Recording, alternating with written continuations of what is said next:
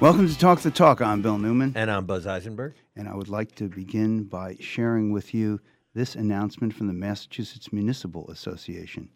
After 6 months of state tax collections falling short of benchmarks, the Healy-Driscoll administration today, that was yesterday, announced $375 million in mid-year budget cuts under Section 9C. We'll get to that in just 1 second for fiscal 2024. Section 9C of Chapter 29 of state law gives the governor the authority to make unilateral budget cuts via executive or two executive branch agencies to balance the current year budgets. State tax collections for the first half of 2024 are $769 million, or 4.1% below the year-to-date benchmarks. The administration has directed spending reductions across the board, but not actually across the board. They are specified cuts, and there is a list of many, many agencies that are going to have their budgets cut. The remaining shortfall, the administration has identified opportunities, to increase non-tax revenue. We can talk about that as well. With us to help us understand what is happening, we have Representative Patricia Duffy. She's the representative for the 5th Hampden District, which is traditionally known as the Holyoke District, but it's actually Holyoke plus one precinct in Chicopee as well. Rep. Duffy, thanks so much for being with us. Why is this happening, and what does it mean? Well, good morning. Happy New Year. And Happy New Year. Happy New Year. Certainly, there were conversations before the end of the year. You know, we had a lot of months where it's not that tax revenue is falling, it's that we all have to take responsibility for this. The legislature, the administration, we based our fiscal 2024 spending plans on a really optimistic budget. And guess what? We were wrong about that. So it's not that tax revenues are falling; they're about where, or just above where they were last year, which is all good. But they're not where we thought they were going to be. So the budget that we optimistically crafted, the governor has taken the first step of she has the power to make unilateral cuts, and she's making some of those cuts. And she has to. I mean, the state law requires a balanced budget, and the budget's out of balance. She has to cut. I mean, there's no choice, right? Yes. The budget has to be balanced. And hang on 1 second. My landline is ringing, and I'm gonna shut it off. The joys of live radio. Yeah, exactly. The budget has to be balanced, and this is the best of the options that are in front of state government. It's not a great option, but it's better than draconian huge layoffs, et cetera, et cetera, et cetera. So I'm also like digging into this just as you are. You know, we got this list of long list of line items where there's been spending cuts, and I honestly am just starting to pour through it my own self. Yeah. The headline, from the Massachusetts Municipal Association's announcement, the headline is this: Administration makes 9C budget cuts. That's Section 9C budget cuts, but avoids cutting local aid. And that seems to be significant, that the local municipalities are not going to have their money from the state reduced. That includes money for education, money for roads, and the like. So that seems to be a place where the governor has drawn a line and said, no, we're not going to reduce those appropriations in those areas. I take it that's something that you would feel good about. 100%. As I said, 9C cuts, they're always tough, but right now I would say it's correct that they're the best in a line of, tough choices to make. And there's a perfect example. I 100% support, our local municipalities. They've got to depend on that education money. That money is crucial to Holyoke and other cities and towns in the area. Infrastructure and transportation funding, crucial. The local aid that we promised at the beginning as cities craft their own budgets that also have to be balanced. Yeah, we can't pull back on those promises.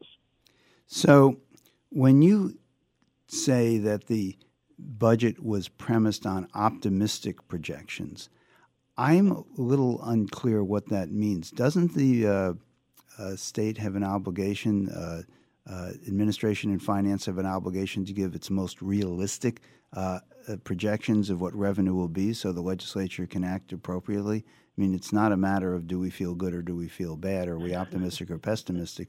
It's supposed to say, here's our best estimate of what revenues will be. Isn't that the way it's supposed to work? That's the way it's supposed to work. And, we all make mistakes. This happened 1 year ago. We're actually going through this process right now as we get ready to craft the fiscal year 2025 budget. So 1 year ago, it's called revenue consensus. There's a number of hearings, and just about this time last year, the new administration, her new administration and finance chief, who has served in that role in other administrations, so he's an experienced guy, and our Ways and Means chairs, who are also both very experienced, made a tax revenue estimate of over $40 billion for this year. And then you set up benchmarks based on past performance, and we haven't hit them. So I think we can all look back and say that was too optimistic, but it wasn't based on nothing.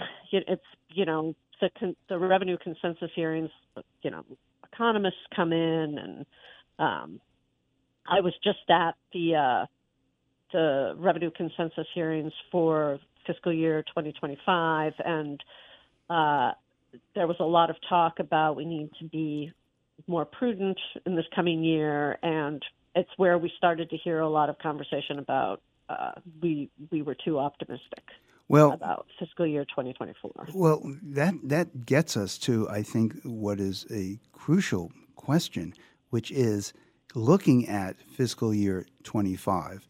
That's the budget the legislature is about to craft now. It goes into effect presumably on July 1st of 2024.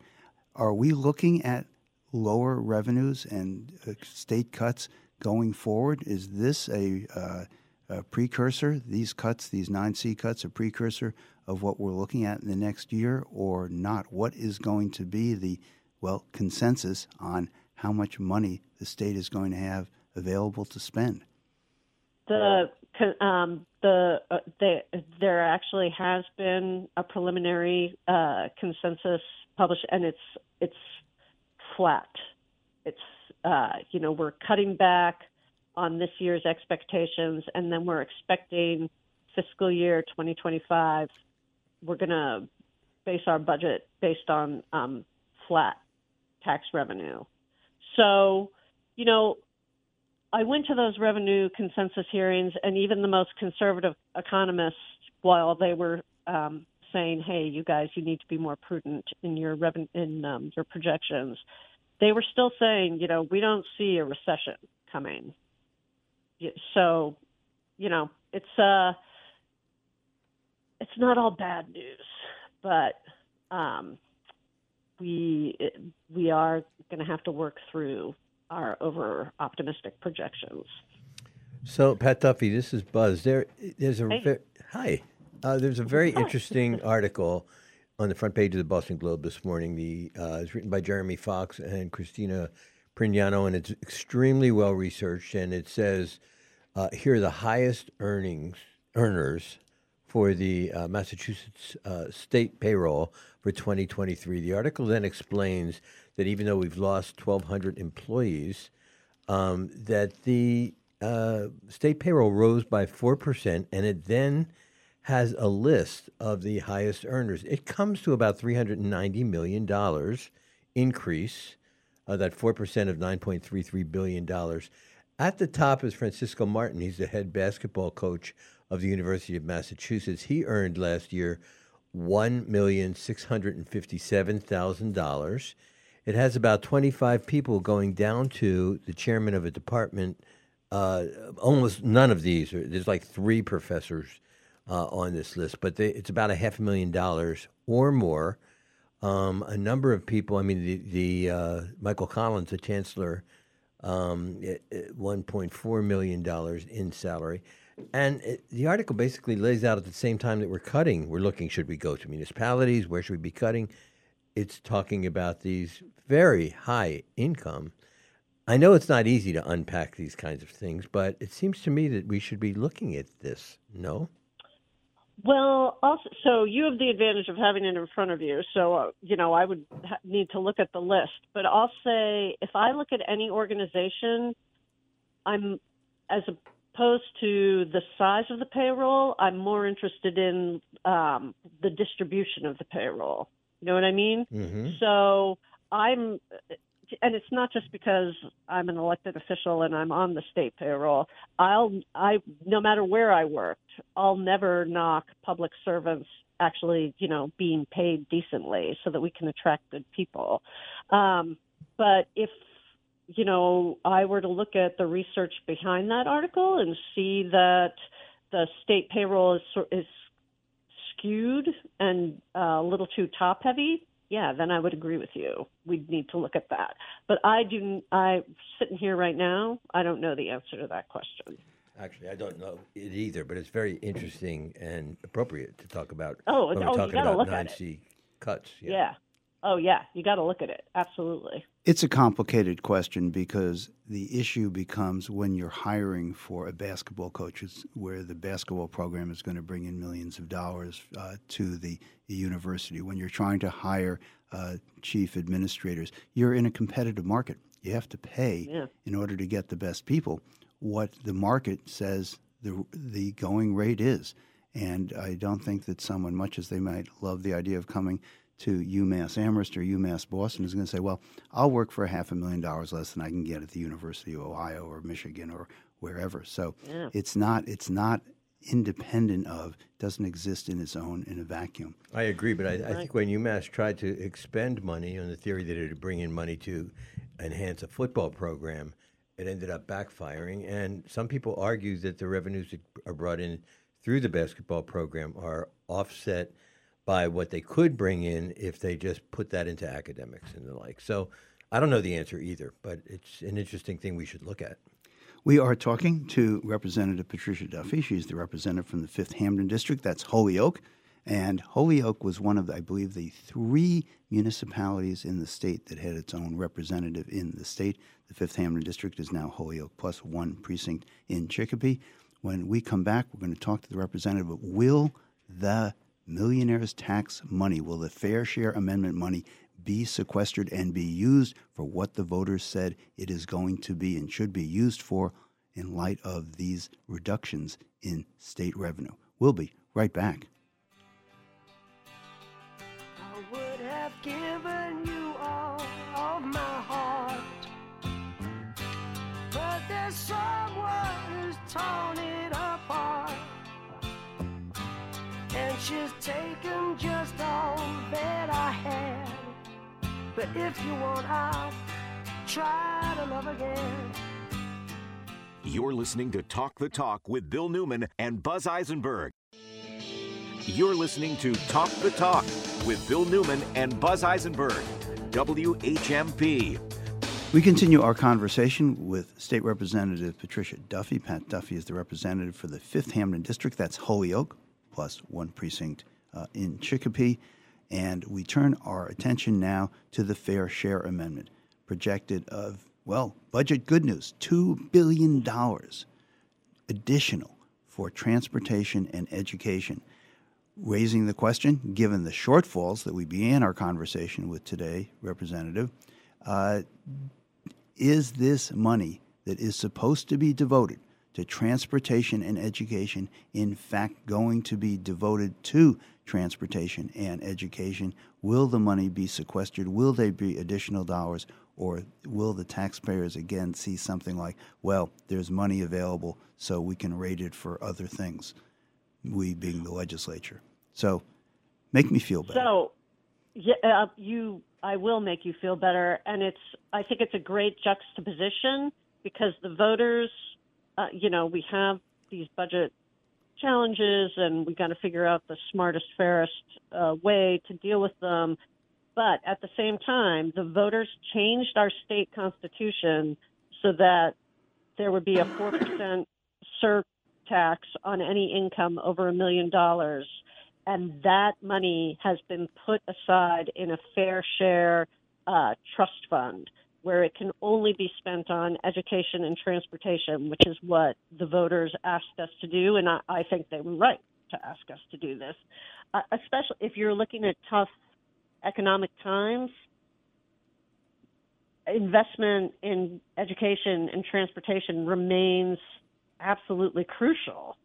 So here's where we're at now. We projected, it's looking like it's going to be well over $1 billion, but we projected $1 billion, and we split that revenue 50-50. So 50% of it is going to education. And some examples of what it's paying for is there's $175 million going to make sure that public schools provide school meals to everybody free of charge. $100 million to the school building authority to help move along important school building programs. $50 million in addition to create Green School Works, which is a competitive grant program to make school buildings cleaner, smarter, more energy efficient. $50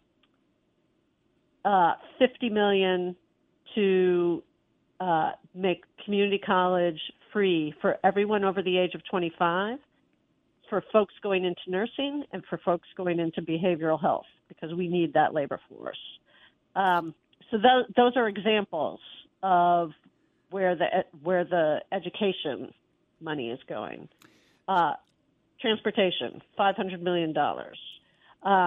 So a lot of that, and I too have my issues with that, a lot of that is going to the MBTA in Boston. It is true. $90 million is going to our regional transit authorities.